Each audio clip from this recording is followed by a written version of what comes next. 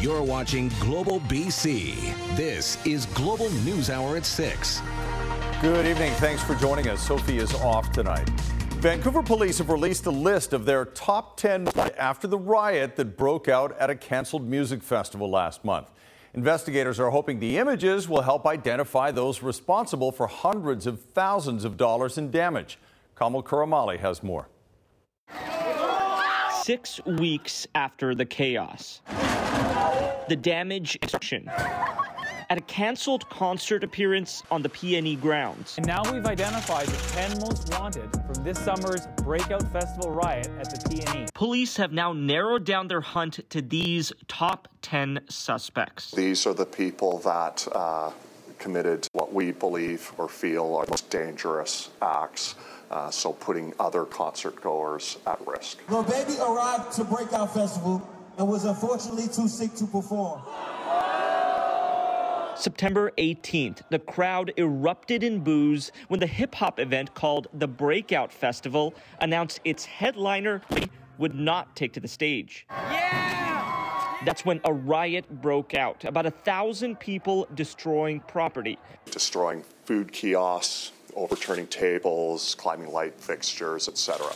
This action carried out into outside of the PNE grounds, into the nearby neighborhood where we had fights. In total, more than $300,000 of damage. We are going through the insurance process. We're working with the promoter and their insurer, and all indications are is that that will be recovered through that process. Police are investigating reports of assaults. It was very traumatizing for all of our staff members, including, as you point out, a number of our young employees. For weeks, investigators combed through videos posted on social media. The public also flooded their tip line with riot footage, all of that culminating to the release of these 10 images. We're asking people to identify suspects and put them accountable. Much of what was caught on camera could result in charges of mischief. And while these 10 share the spotlight for now, police say they have dozens more images of suspects they expect to roll out. Kamal Kuramali, Global News.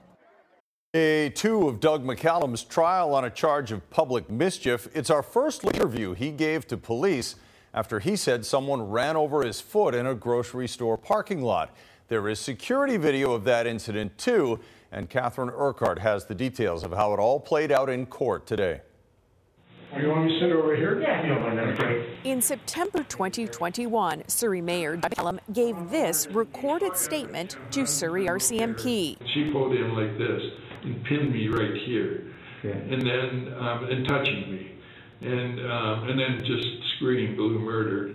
He claimed that earlier in the day, his foot had been run over by Debbie Johnstone. Right across here.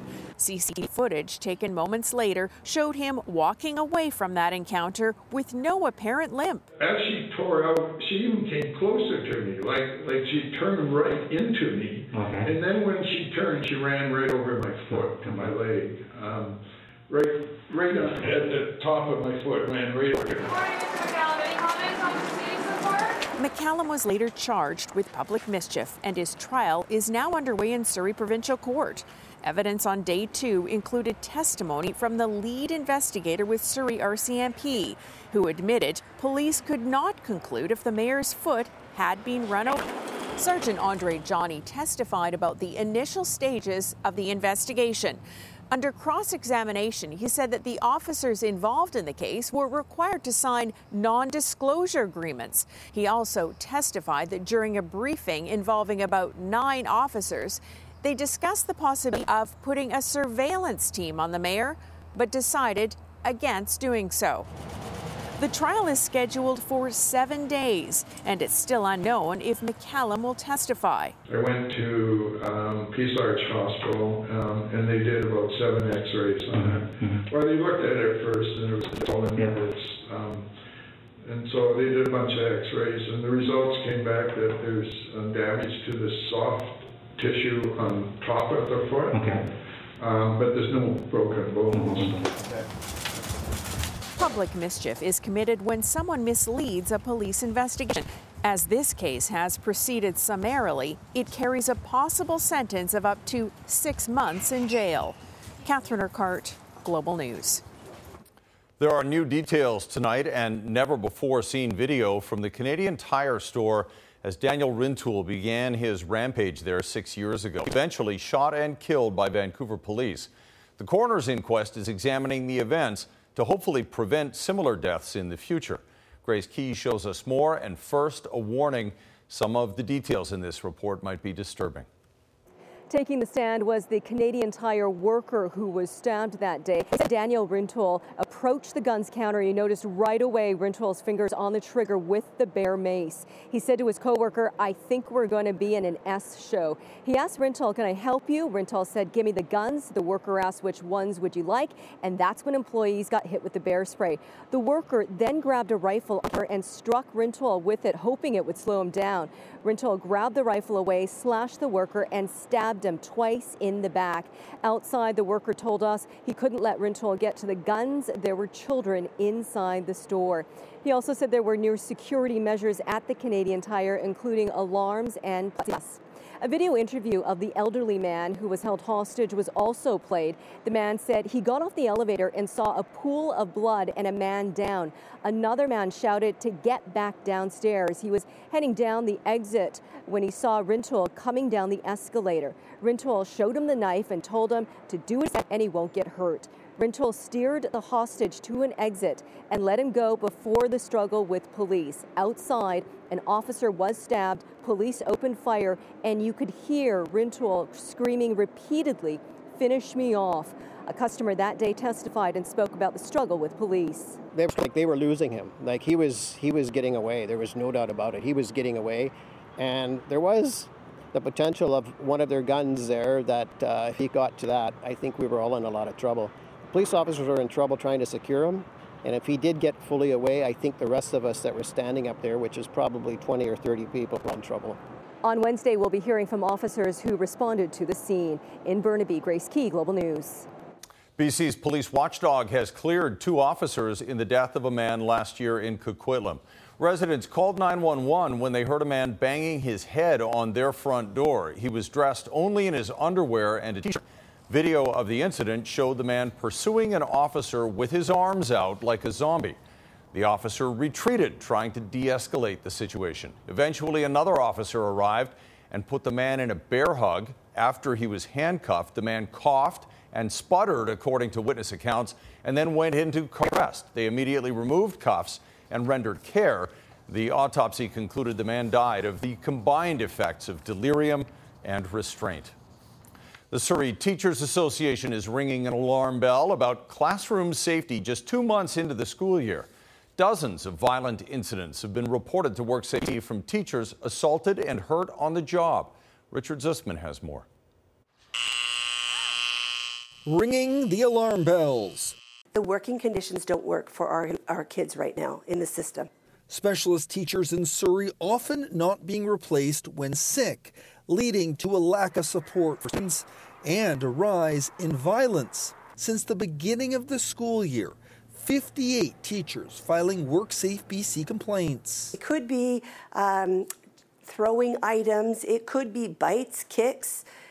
It really is a variety of things. A vast majority of the complaints connected to students who are supposed to have specialist teachers in the classroom, but in those cases, the teacher was not there because of an absence. The province not committing to ensure that specialist teacher resources are there when they are needed. Safety of staff and students in our school environments is a top priority. We're in the process of the ratification of the tentative agreement. It does not go anywhere near the working condition improvements that we seek. Our teachers need supports. The full details of that tentative agreement have not been released to the public, while worries continue to climb about students falling behind in numeracy and literacy due to those prolonged absences or redirection of specialists, with the BC Liberals echoing those concerns. Commitment that they need to make is to kids and to ensure that everyone can be safe in the classroom. They need to immediately address recruiting issues, retention issues. It's impacting teacher workload and burnout. One specialist telling the union it took 20 days of absences to finally find a fill-in. All of this leading to a simple message to those families impacted by the specialist shortage. Parents can reach out to their MLAs and their elected school trustees and let them know that this is not good enough for their kids. Richard Zussman, Global News, Victoria. An all-party committee is making a number of recommendations to help tackle the ongoing overdose crisis in BC. The new report, titled Closing Gaps, Reducing Barriers, calls for a major boost in publicly funded drug treatment and recovery beds. But as Kylie Stanton reports, critics aren't convinced the government will deliver. In the 7 years since British Columbia declared a public health emergency, illicit drugs have claimed more than 10,000 lives. Friends, family members, and colleagues from every walk of life. We could actually end this. Do we want to stop the deaths, or do we want this to continue? Now, a new report titled Closing Gaps, Reducing Barriers is calling for urgent action from the province to address the deadly crisis. It was a process of us coming over party lines and sitting down really in solidarity with the British Columbians that are suffering such great losses. A total of 37 recommendations have been put forward. This includes a substantial increase in publicly funded, evidence-based and accredited treatment and recovery beds and outpatient services, ensuring ready access to take-home naloxone kits and standardized harm reduction services, including overdose prevention and drug checking throughout BC. Where no matter what part of the province you're in, you know you can get the services you need to stay alive. But there's concern, even from members of the committee, this doesn't go nearly far enough. What this report largely does reiterates what has been called for many times in the past. What's needed is action. A trend that emerged during the committee's examination was the frequency with which people who died due to illicit drug toxicity had recent contact with the healthcare system or government services. More than 70% saw a health professional within 3 months of their death. 30% of those people had 10 or more visits in that time.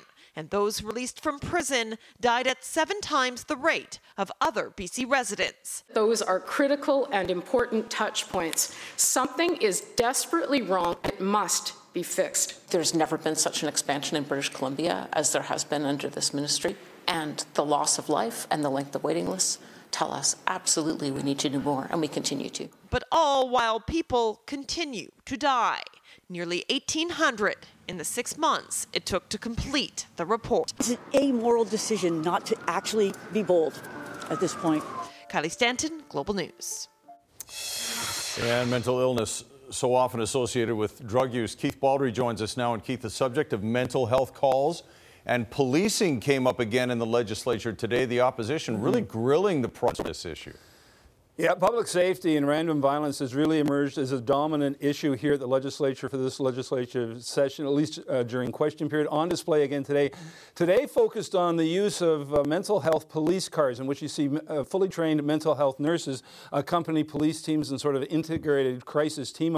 The opposition today pointing out their government's own commission report had a reference to Burnaby requesting such a unit, but the province not funding it, and of course raising, of course, in the context of Constable Yang's tragic death. Here's an exchange in the question period today. And I quote from the Lepard report again. They have a proposal from Burnaby RCMP, and Fraser Health provided no explanation, end quote. So this NDP government has ignored every suggestion that we have made related to the crisis on our streets without explanation. So why has the NDP blocked integrated mental health teams? And most encouragingly, and one that we have a lot of police support for, is instead of asking police to respond to mental health and crisis on the street calls, that like on North Shore with the peer-assisted crisis team, it is the peer worker team and the mental health worker team that respond, and if they need police backup, then they are called in. And we've got data on this from the first year. We're funding this in 2 more communities, and I hope we'll fund it in more. So Malcolmson went on to say there are mental health police programs in place in places like Vancouver, the North Shore, Surrey, the Capital Region, Kelowna, Kamloops Terrace, and Fort St. John, but not necessarily in Burnaby. Now, tomorrow is the funeral for Constable Yang. We'll be carrying live footage of that starting at 9:30 tomorrow morning on BC One. Yeah, special coverage hosted by Sophie and I. Look forward to that very much, Keith. It's the financial balloon ready to pop. Canadians unwilling to slow their spending and relying too heavily on credit to pay the bills. How quickly debt is rising and what experts say about reining it in. Next on the News Hour. A lot of people asking for signatures, pictures, which is very new for me. Call it breaking news. The BC B-boy training himself for Olympic success coming up a little later. Plus, do you recognize this ring? Where it was found and why police believe it must have sentimental value to someone. That's later as well. But right now, Canadians are racking up debt, erasing a lot of the gains they made paying it off during the pandemic. But as Aaron MacArthur shows us, experts say there are many ways to get that spending back under control. Retail therapy still high on many people's list of recreational activities. Stores business as people are still buying. Despite 6 successive rate hikes from the Bank of Canada, people have been reluctant to slow their spending. Increasingly, that spending is with money they don't have. Debt levels starting to approach highs not seen since before the pandemic. Equifax reported that the consumer debt was $2.3 trillion. A new survey done for consumer credit company Equifax shows how quickly debt levels have been rising in Canada. During the pandemic, government stimulus combined with fewer places to spend led to record levels of savings and a noticeable downturn in the use of credit cards. That trend has now been reversed. Credit card usage is up, so is the amount of unpaid balances. According to Equifax, the average amount sitting on Canadians' credit cards is more than $2,100. Add in things like car payments and lines of credit. Non-mortgage debt has risen to more than $21,000. Financial educators say the key is to build a budget and then stick to it. You need to be really, really mindful of where you're spending your money. Spend within your means. Only buy things that you need. The debt is keeping people up at night. About half those surveyed say they are anxious about their debt levels. That number is 60% in BC. Credit counselors say the key is not to panic and to seek help before things spiral out of control. We need to have a plan. How do we get out of this? How do we get out of debt? And if it's taken you 2 or 3 years to get into debt, it's going to take you 2 or 3 years to get back out of debt. Numbers have been strong, but if the economy dips into a recession deep enough to start to affect job growth, personal debt could become a serious hindrance to any economic recovery. Aaron MacArthur, Global News. Still to come, a Mexican vacation ends badly. We're notified that our particular flight was canceled. With no way home, they had to pay to stay. But you won't believe what happened when they requested compensation from the airline. And a radical twist on student living, how the young and old are learning from each other at a BC seniors residence. Extra busy for southbound traffic at the Arthur Lang Bridge. Crews are on scene to a crash at mid-span in the right lane. Tomorrow's Lotto 649 Gold Ball jackpot is $10 million plus the classic $5 million jackpot. 2 jackpots on every draw. I'm Trish Jewison in the Global Traffic Center.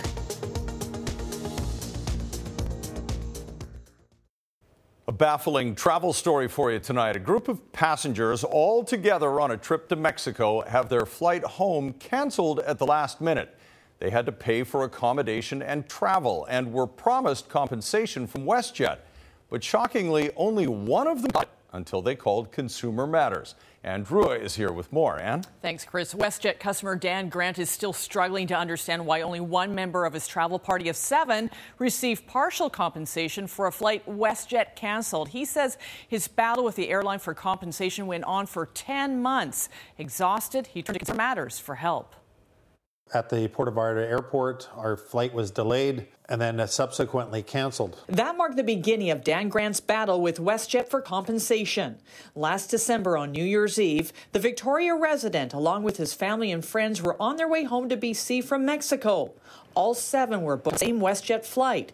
But just before they were about to depart, Dan says there was a change in plan. We're notified that our particular flight was canceled. Dan says everyone in his group received this letter from WestJet apologizing for the disruption and stating the airline would compensate them up to $500 US per night for accommodations along with transportation costs. So when Dan and his family and friends returned home to BC, Dan says everyone filed their claims. Of the 7 people who made claims for the exact same WestJet flight, only one person, Dan's son, received partial compensation. We filed the claims fairly much at the same time, and I got a letter back from WestJet with a denial. WestJet's letter to Dan stating his trip from Puerto Vallarta to Vancouver was canceled due to unplanned aircraft maintenance required for safety purposes and is considered outside of the airline's control.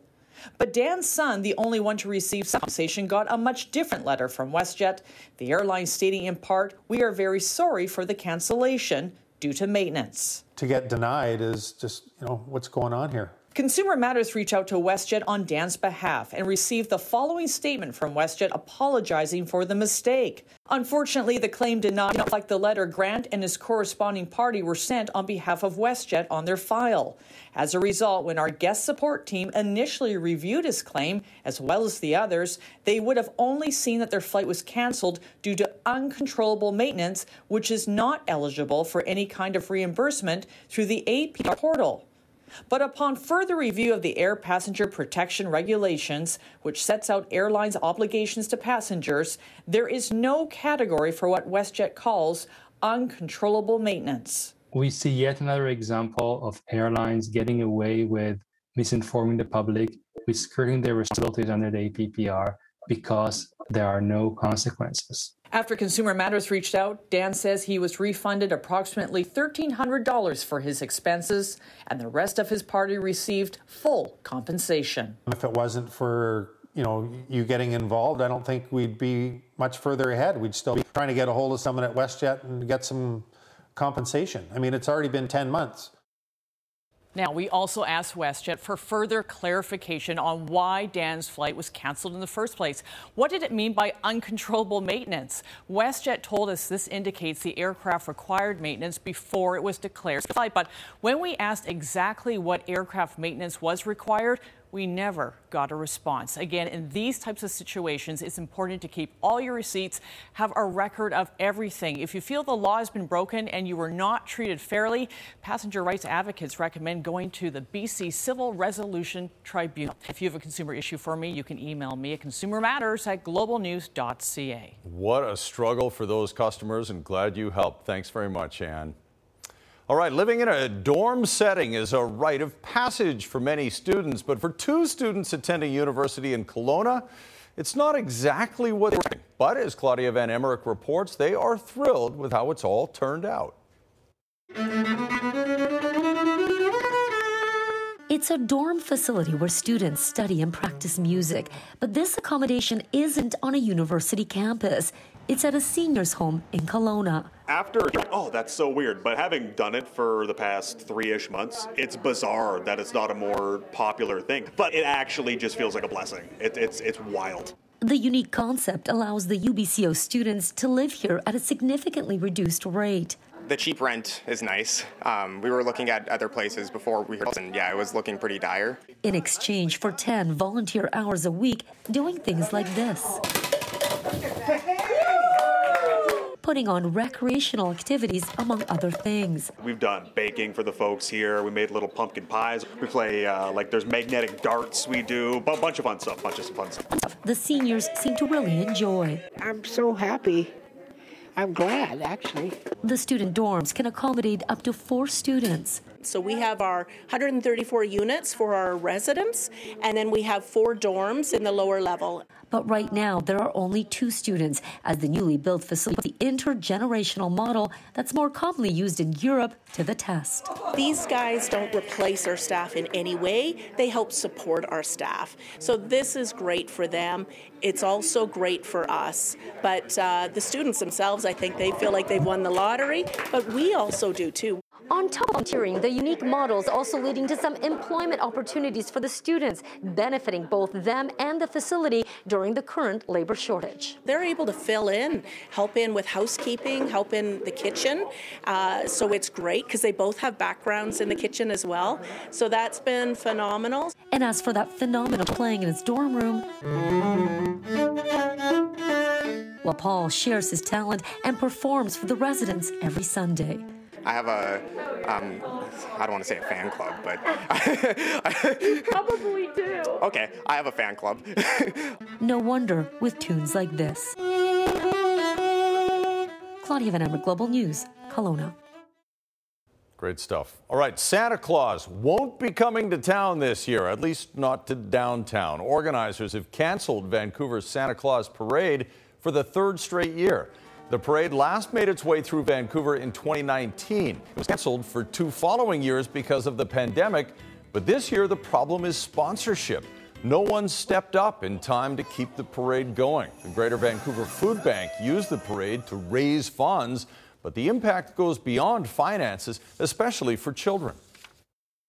You know, for the younger kids, all of the mystery of Santa Claus and the excitement about what's coming is still very real for them. For the older kids, being able to be part of a parade, it makes them a celebrity in all sorts of ways. And their response to the cheering crowds as we walk through the parade route really is a confidence boost and a special experience that not everyone gets. Organizers say they're looking forward to bringing back the parade with a new title sponsor, hopefully next year. Up ahead, cancer screening slows to a crawl. Not having results 4 months later is very anxiety-provoking. Why patients are forced to wait so long to get results. And what BC research discovered that could lead to a cure for type 1 diabetes. Coming up. Still slow for traffic both ways on Highway 1 through Burnaby. The scene to a crash westbound just after Gallardi in the left lane. Tomorrow's Lotto 649 Gold Ball jackpot is $10 million plus the classic $5 million jackpot. 2 jackpots on every draw. I'm Trish Jewison in the Global Traffic Center. There are some major concerns about delays in testing for cervical cancer. Many women postponed getting Pap tests during the pandemic. That has now created a surge in the number of tests being done and created a big backlog. Julie Nolan shows us now what's being done to address the problem. So I got my Pap done July 5th, and it's been on the 4th. It will be now 4 months. Results continually say that they're pending. Like potentially hundreds of other women in BC, Michelle Fedishin is anxiously awaiting results from her cervical screening test. With a history of cancer, she's understandably on edge. Not having results 4 months later is very anxiety-provoking, and it can be triggering, not knowing what my results could possibly be. People are coming in now and either catching up or they're due. Because of the pandemic, many women have put off going into the doctor for a Pap test. Now there's a backup, resulting in waits of up to 6 months for results. But for doctors and their patients, the key to successful outcomes for cervical cancer is catching it early. And now I'm having to tell them, put this in your calendar, because if you haven't heard back from me in 4 to 6 months, I do need to chase it up. But anything earlier than that, I'm going to be told there's a backlog. In a statement, the Provincial Medicine Services, who oversees the screening, says, "We have faced challenges in meeting target wait times for results as a result of various factors, including an increase in cervical screening since spring 2021 and a shortage of specialized lab professionals." Every time people wait beyond the practice standard, I'm concerned. And that's why we're taking these to ensure that we get back to the practice standard as soon as possible.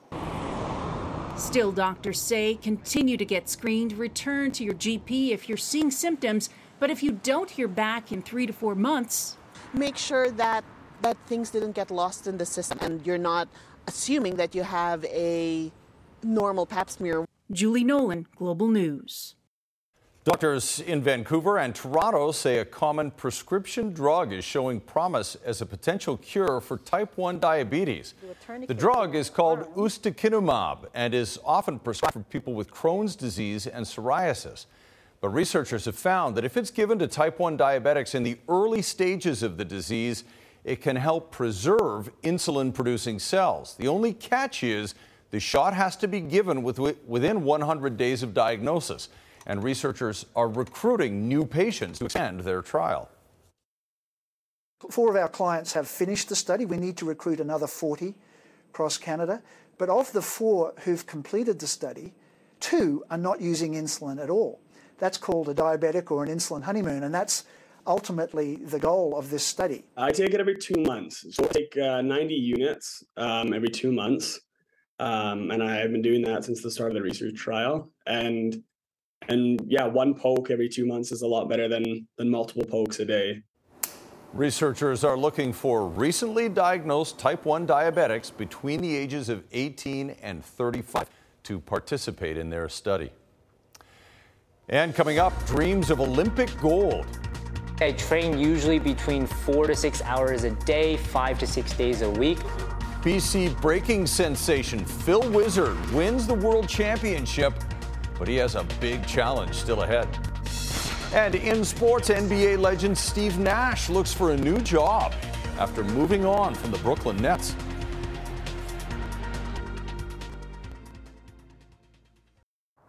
Noticed a little frost on the roofs in my neighborhood this morning. Christy's here with a look at the forecast now.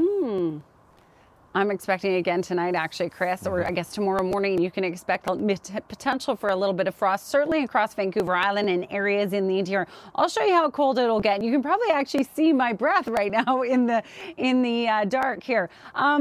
Here we are, first day of November. Welcome, everyone. It was so nice that we had great weather for Halloween for the most part across the area, despite how wet it was for the last 11 days of October. I want to show you this. You may forget, but I don't really. The beginning of October was also very warm. Right across the province, we are above average in terms of temperature, and we had 12 locations have the hottest October on record, including the top with an anomaly or above average temperature by 4.8 degrees. Again, 12 areas having the warmest October on record. And in terms of rainfall, we had no rain at all until the 20th of October. And then all of a sudden the floodgates opened. We had 2 atmospheric rivers, a number of rainstorms, and that put YVR at 70% the average, and that was just within that 11-day period. Meanwhile, there's many areas in the interior that did not receive the atmospheric rivers that we did, and they are still very dry. Now, across the south coast, we have an isolated possibility of showers or thunderstorms tonight.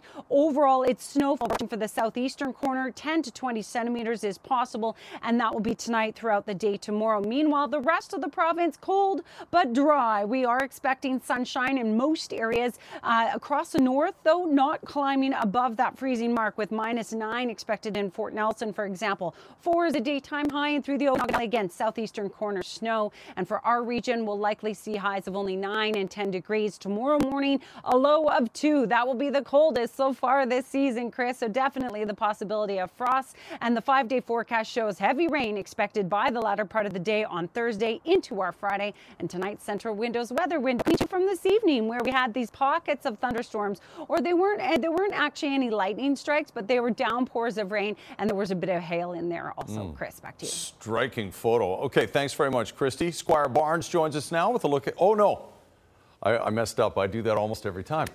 No, hold on, I'll get to you in a second. This is my mistake. First of all, police are looking for the owner of a ring turned in by a Good Samaritan after it was found in a potted plant earlier this year. RCMP say the plant was purchased at a Langley Walmart in June and was taken home to Coquitlam, where the ring was discovered. Police believe because of the ring's unique custom design, it has sentimental value. So anyone with information on who the rightful owner might be is asked to call Coquitlam RCMP. All right, now we can bring Squire in. You know who's looking for rings? Steve Nash, as a coach in the NBA.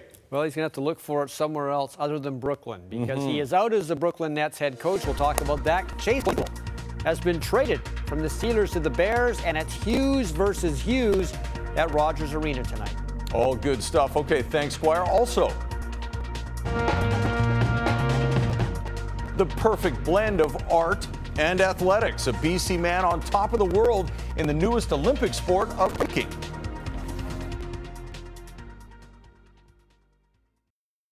Slight adjustment to the hair. Slight adjustment to the hair. We're good to go. Right. Every night it's a huge game for the Canucks, but now we're talking about a Hughes game. Nice.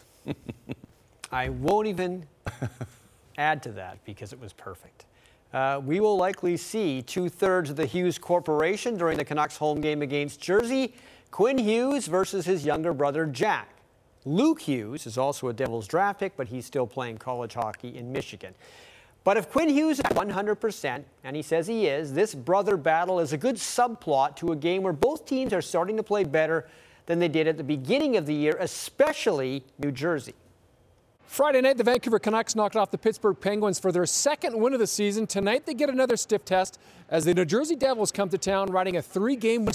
Canucks are going to have their hands full. The Devils roasted Columbus 7-1 on Sunday night for their 6th win in their last 7 games. I think we're playing really well. We're playing good hockey. We're playing with our strength, and we know it's not going to be easy tonight, so we just got to come out and play 60-minute Devils hockey game. What's the best Devil style? When are you the best? How are you playing? Speed. You watch Jack closely.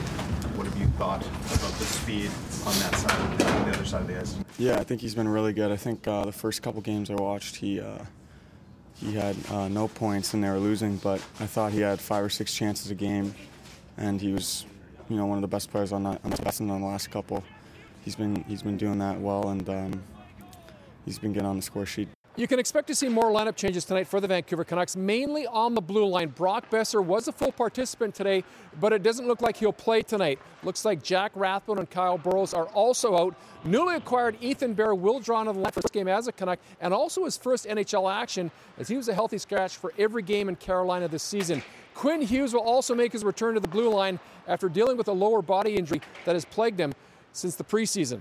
I think, I tweaked it a bit, and then, I thought it was behind me, then started the season, it just started down on me, but feeling really good now, and like I said, hopefully it's behind me and it wasn't anything too serious. So it's the Devils tonight as the Vancouver Canucks break out their new reverse retro jerseys. Then it's Kevin Biek's retirement night on Thursday when the Anaheim Ducks come to town. From Rogers Arena with your Rinkside Report, Jay Janor, Global Sports. And here are those reverse retro jerseys. Throwbacks to 1962 when the Canucks wore them when they were a minor league team. Johnny Canuck on the front, the numbers over the heart. Vancouver will wear these 7 different times at home between now and December 27th, so you're going to be seeing a lot of these the rest of the calendar year.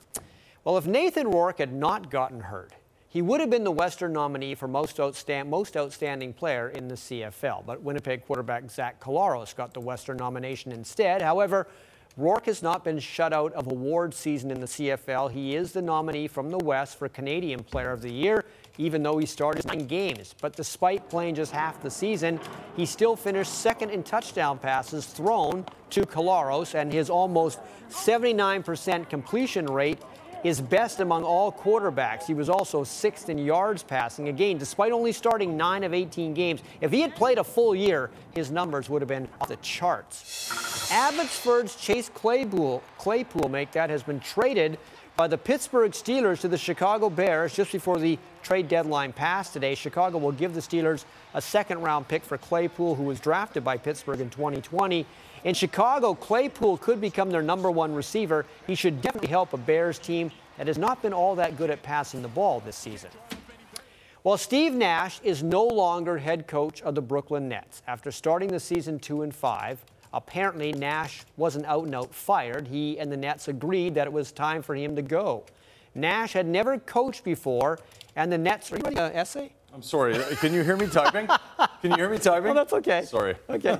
And I thought you were doing your homework there. And the Nets are not an easy team to coach with some of the personalities on the roster, especially Kyrie Irving.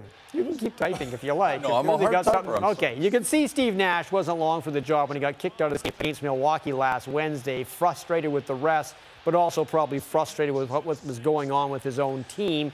Nets boss Sean Marks said Steve Nash had to put up with a lot as the head coach, and leaving was a mutual decision.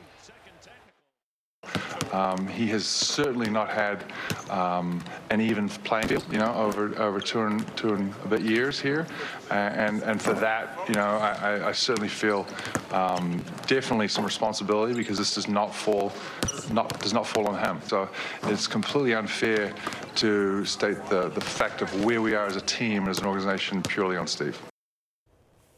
I'd love to read your thesis when you're done. Yeah, no, I'm just working on notes.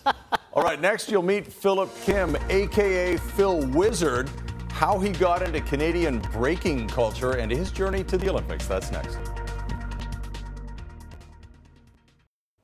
Jordan Armstrong is on the desk tonight, joins us now with a preview of what's coming up on Global News at 11. Jordan. Chris, it was a pretty chaotic Halloween night in South Delta, and tonight police are out with video to illustrate that. They say as many as 400 people gathered at and near South Delta Secondary, and fireworks were shot at bystanders and police. 2 officers were hurt. A young woman was also burned. At 11, how police say parents and the community can help identify the instigators. Plus, the numbers are in for the cruise ship season, and the Port of Vancouver did okay this year. In fact, it broke a record in one category with more cruise ship visits in 2022 than in 2019.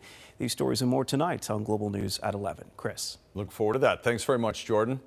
Okay, right now, breakdancing, or breaking as it's known now, is enjoying a major resurgence and set to make its Olympic debut in 2024. And a Vancouver man who just won gold at the recent World Championships, working hard to do the same thing at the Olympic Games. Jay Durant breaks it down on This Is BC. Philip Kim just beat out more than 250 competitors to win his first World Championship, which also led to his first taste of fame. I had a lot of people asking for signatures, pictures, which is very new for me. My first gold medal. It's taken a lot of sweat and hard work to get to this level, after first getting hooked watching a performance as an 11-year-old. Now or never. Kim was blown away after he saw a street show by a Vancouver crew called Now or Never. They were like spinning, like flying, and when I saw it, the first thing I thought when I saw it was like, oh, I could totally get girls with that, like that's so cool. One of the breakers of Now or Never became an early teacher when Kim signed up for summer camps. There's a few people that would try it and they would drop out really quick. And he was just one of those kids that just kept wanting to learn more. At age 25, this is now a full-time job with sponsors backing his journey. The incredible athleticism required demands a lot of training, 4 to 6 hours a day, 5 to 6 days a week. It takes over my whole life. So most of my day, like Monday to Friday working, my work is just training. Woo, and we're done. Breakdancing had its breakout in the early 80s and has since evolved to capture the creativity of performing artists everywhere. You know, it started in the Bronx, but now it's all over the world. People from very different backgrounds. The Wizard has won medals at many international competitions. His recent victory now has him ranked as the #1 b-boy in the world and a gold medal favorite when breaking makes its debut at the Olympics in 2 years. It's not just only potentially a first for Canada, but first for the world. This is the first time he's making its debut into the Olympics for the Paris Games, so it's just an exciting time for everybody. Jay Durant, Global News. Way to go, Phil Wizard. We'll be cheering for you in 2024. And if you know someone who has a great story to tell or something unique you want to share with the rest of us, as always, email your ideas to jay@thisisbc@globalnews.ca. Just type it out. Just type it out like I do. All right, Christy's here with a look at the 5-day before we go. You sound like my dad typing. Those are the heaviest fingers ever. That's true. All right, so another night tomorrow, but we will see rain by the afternoon on Thursday. Back to you. All right, thanks a lot, Christy, and thanks everyone for watching. We'll see you tomorrow.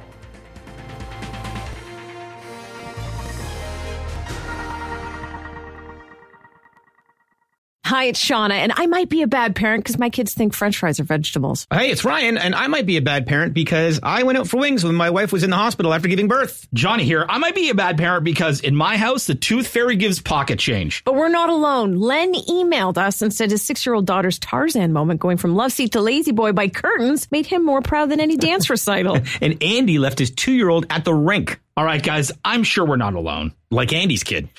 For stories and confessions like this, make sure you check out our podcast. It's called Bad Parents, and it's available wherever you get your podcasts. I left a glove at the rink.